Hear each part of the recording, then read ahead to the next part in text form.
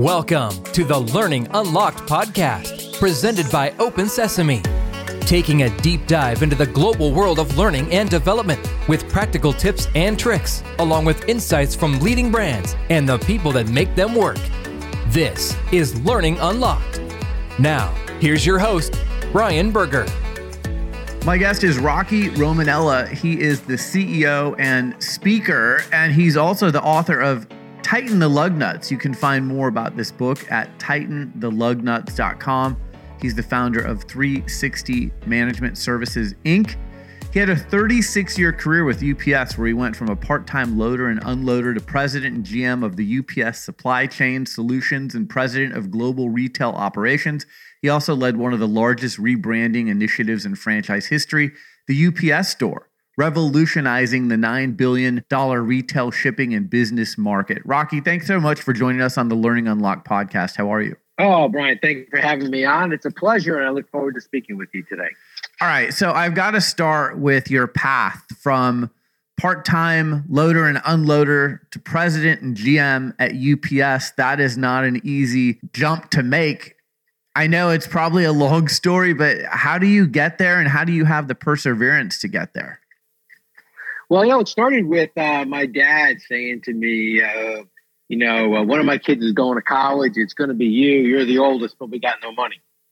So I had to figure out a way to pay my way through school, and UPS afforded me that opportunity working part-time. A good friend of mine got the job there first, and we all basically, there was about 20, 25 guys I went to high school with, and we all started working at UPS unloading trailers. And interestingly enough, he told me two things, my dad, that stuck with me my whole career. One is he said to me, hey, whatever they ask you to do, say yes and thank you, and then learn your job and learn some more. And so that was the advice he gave me, and it stuck with me. And fortunately, UPS had a promotion from within policy, which, I took advantage of. And so every time UPS would tap me on the shoulder and tell me they had a new responsibility or another opportunity, I would think, I'm not sure, am I ready, or am I the right person for this job? But all I could hear my dad saying was, hey, whatever they ask you to do, say yes and thank you. So I would look at him and say, well, if you think I'm the right person, let's do it. So I was fortunate to have those opportunities and took advantage of the promotion from within policy. We moved 9 times throughout the country with UPS and took on many interesting assignments because of it. So I think that I was fortunate that I found a company that had that promotion from within policy. And the lesson I learned there that I think is such an important lesson is there are times that you have to believe in your people until they're ready to believe in themselves. And UPS believed in me well in advance of me believing in myself. So how did you get to that point where you believed in yourself more? Was it just learning more about the business and observing others? How did you get to that point where you believed in yourself more? You start to get that confidence and that knowledge, and you realize that, you're going to make mistakes.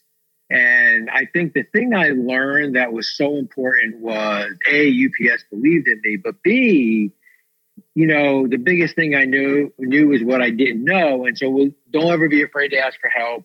Don't be afraid to be that person who, seeks out advice from other people. And so for me, that was my lesson that I learned, that, it's important for you to understand your strengths and weaknesses and then seek those individuals who can help you and never be afraid to ask for help.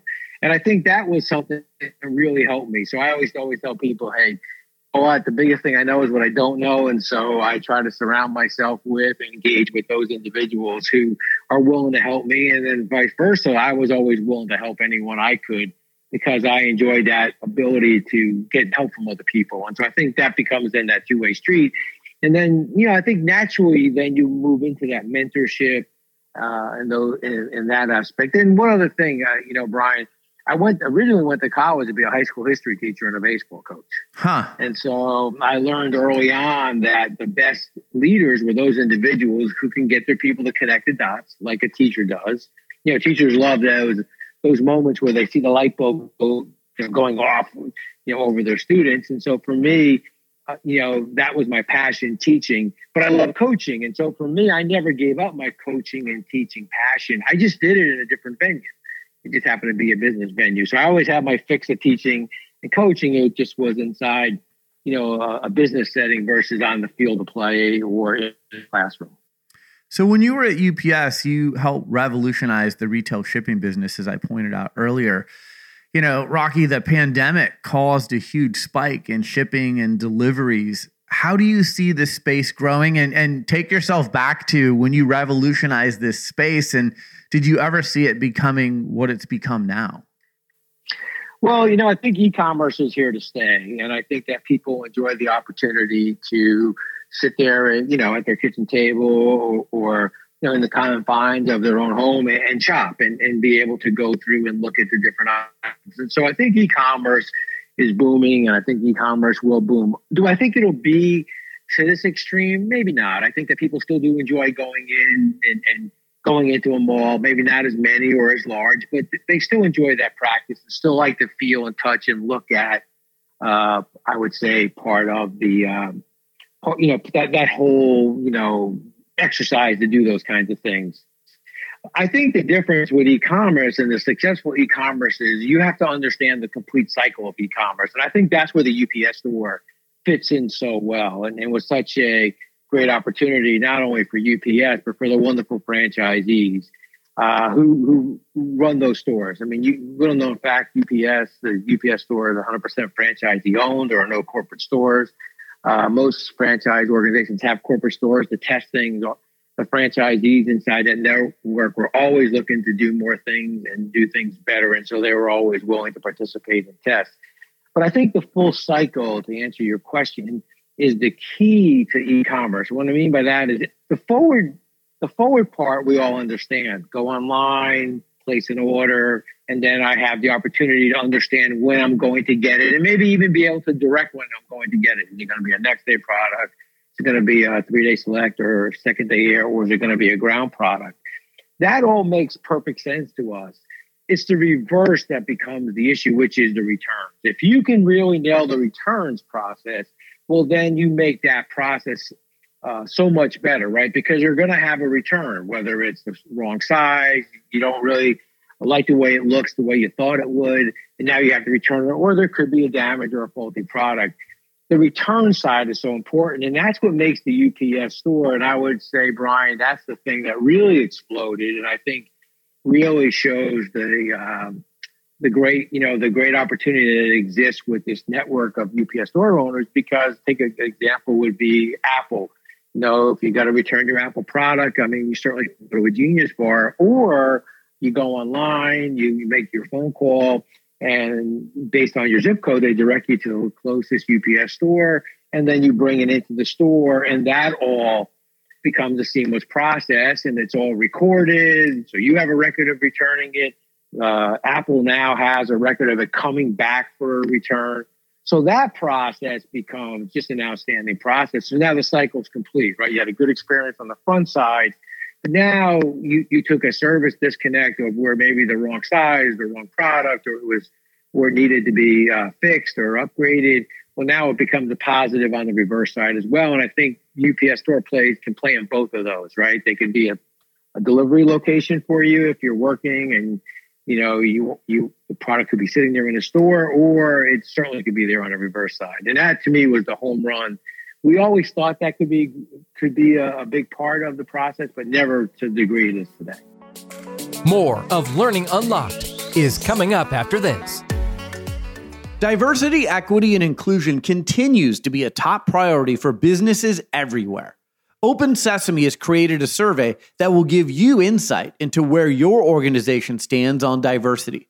Aside from being educational, this survey is a powerful tool to help you understand areas of improvement and spark conversations about strategies for creating a more inclusive and equitable workplace. After you take the short survey, you'll get access to Open Sesame's DEI Toolkit, an online hub where you can find additional resources. Visit opensesame.com today to start your survey. Back to Learning Unlocked. Here's Brian Berger. Take me into the mindset of when you're going to reimagine something. Because a lot of companies get stuck in the mud. They do the same thing the same way for a number of years, and they just can't get into that process of reimagining what their business could look like. You are someone who's done that. How do you get into that mindset where you can reimagine? I think the first thing you do, I know this is going to seem a little strange, but I go back to my UPS roots. So my UPS roots, right, before we could become a full-time supervisor, we were a driver. We became a full-time driver. So I grew up in Jersey. I started UPS in New Jersey. And so my first full-time job inside of UPS was a UPS delivery driver. Loved the job, but it taught me, our business. It taught me how our business works. And that's the brand, right? You see a UPS driver, he or she delivers that package, and that becomes the UPS brand.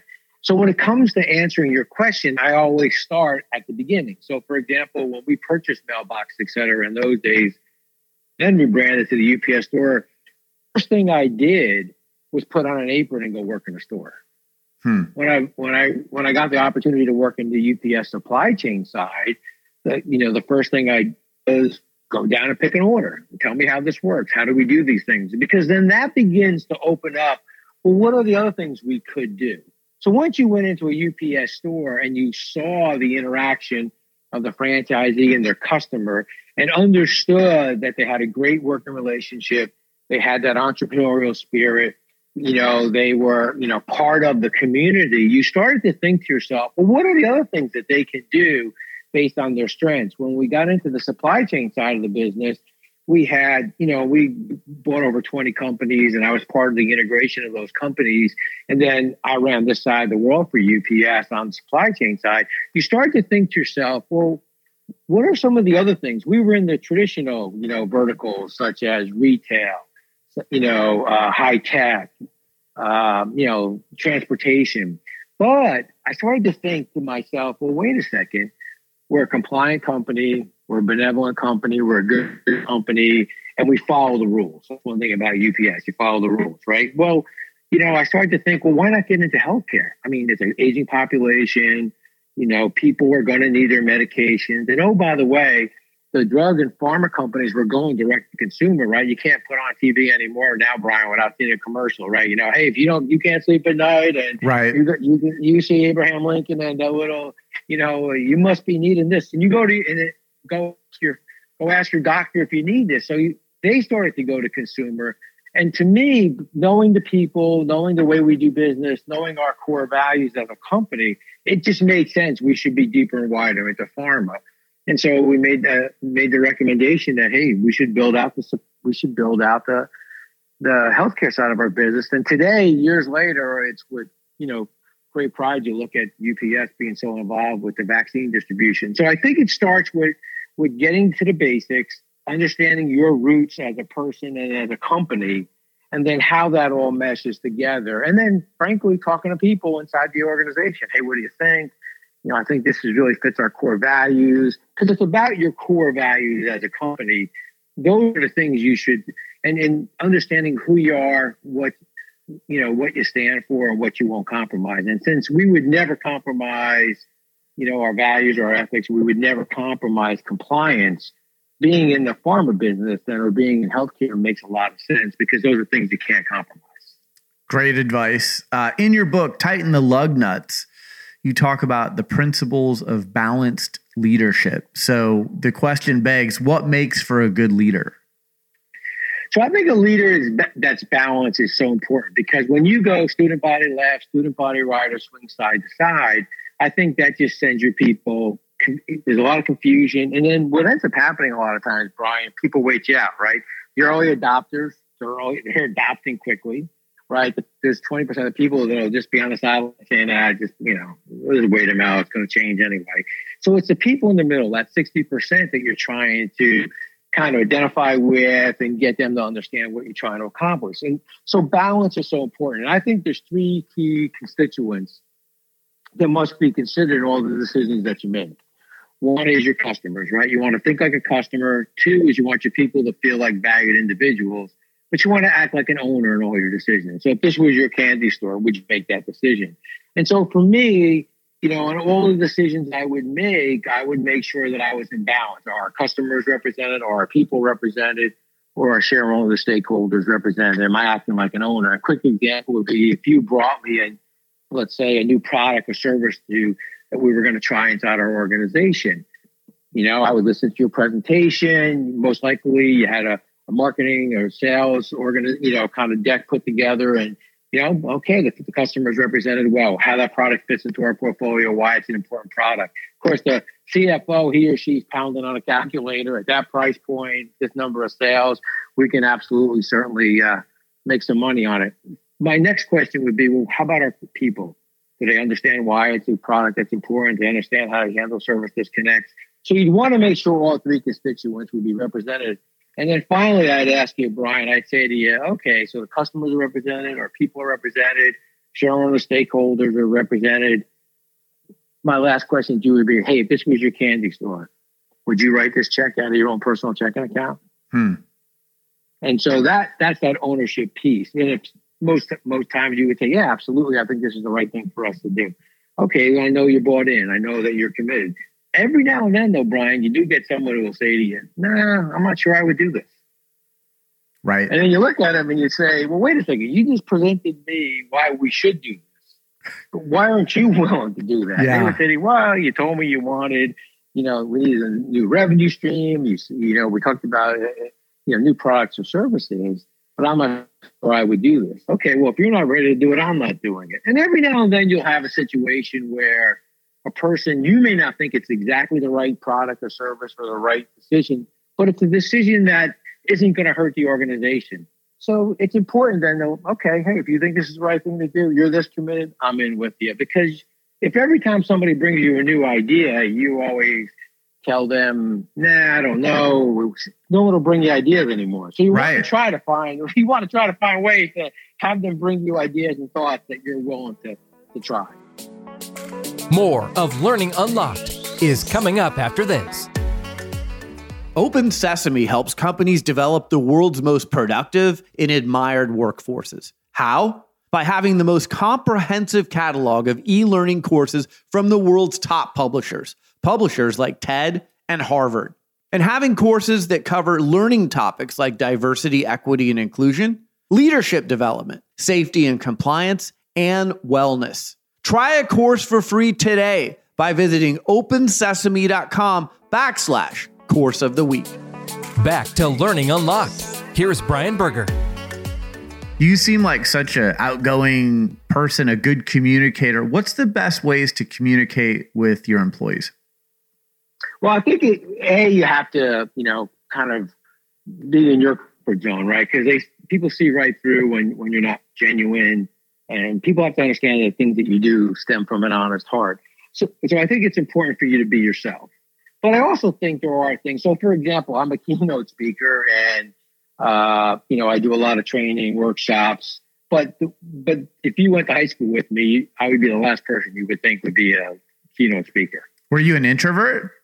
Yeah, it was kind of that guy. I went back in the Christmas play. I went to Catholic grammar school. Christmas play. Can I just be like the baby Jesus, just laying there and swaddling clothes? I don't. Or can I just point to the star? Hey, the Star of David. But I realized early on that it was important for, if I was going to be a good leader or attempt to be a good leader, I had to work on my communication skills in larger groups. And so I just worked on it as best I can, forced myself into those uncomfortable situations. And then as I kind of was growing through UPS, many times I ended up being a designated speaker on behalf of the organization. So you just practice at it. My trick for me personally is I'm a much better one-on-one communicator, Brian. So when I'm giving a keynote speech, and some of them were large enough, 500, 600, 700 people in an audience, I just pick out people's faces and look at them. Right. And so I kind of visualize me talking one-on-one, even though there's 599 people next to me. Kind of just block the other people out. Yeah, in some ways, it's funny because people will come up to me afterwards and say, I thought you were talking right to me. And I'm thinking, yeah, I kind of was. I kind of needed that. But you just try to see their faces and try to communicate with them. And so that was sort of my trick. But you just have to practice at it, because there are times when you'll need, one-on-one communication skills. There are times when you'll need group skills. And so I think it's important, whichever one, we always kind of move to, our strength can become our weakness if we're not careful. And so if our strength is one-on-one communication, we may avoid the group communication that we have to have. And then, I think that's why you have to work at it. Yeah. And it's just interesting, during this pandemic, it used to be a lot of people were in the office or they were in person, and now there's so much more virtual or hybrid. So it's a different form of communication with people. Yeah, I think, and I would say that's what keeps me up a little bit. That's what keeps me up awake a little bit. Because I think what ends up happening is, as I talked about when you asked me the question about balanced leadership, it's the same with, balance is good. Extremes are no good in either case. And my concern is that while I don't think we'll get to that point where everybody was in an office like it maybe was prior to pandemic, I think 100% virtual isn't the right answer either, right? Because people still need those communications that are so important. Unfortunately, we still have to have those difficult conversations with individuals who may be a little bit off plan or maybe struggling and need our help, and we have to have those conversations.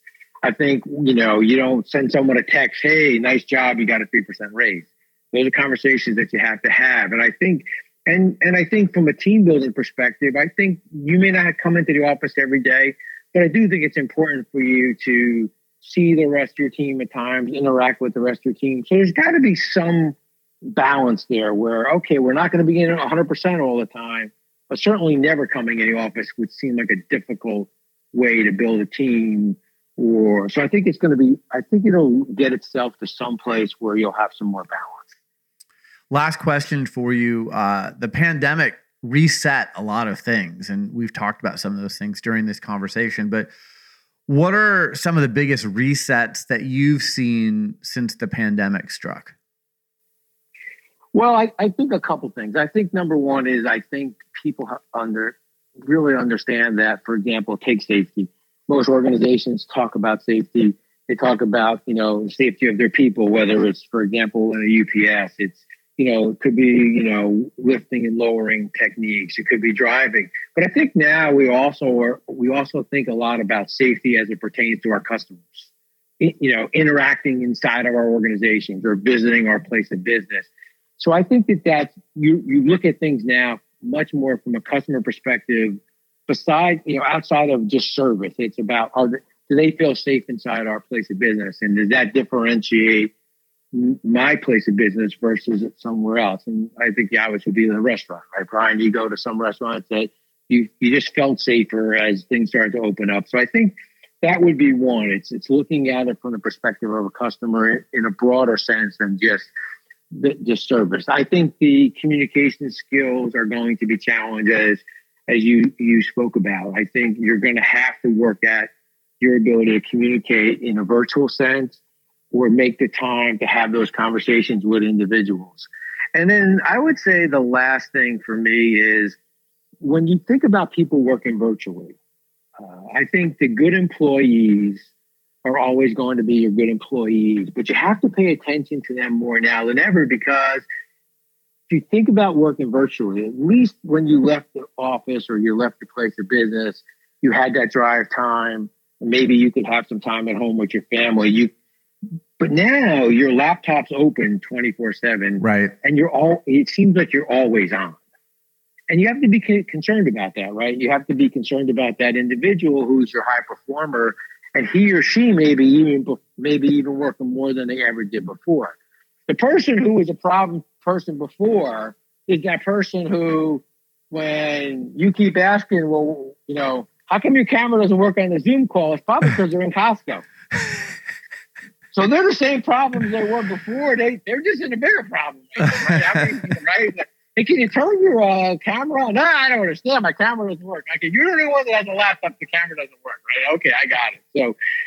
So, who's paying attention? Those kind of things. So I think that, I do think as a leader, you have to pay attention to what your people are doing and making sure that the good people just aren't doing, more and more and more without getting a recognition, or you saying, hey, you know what, we need some time. Hey, take this weekend. I don't want to see any more emails from me on a weekend.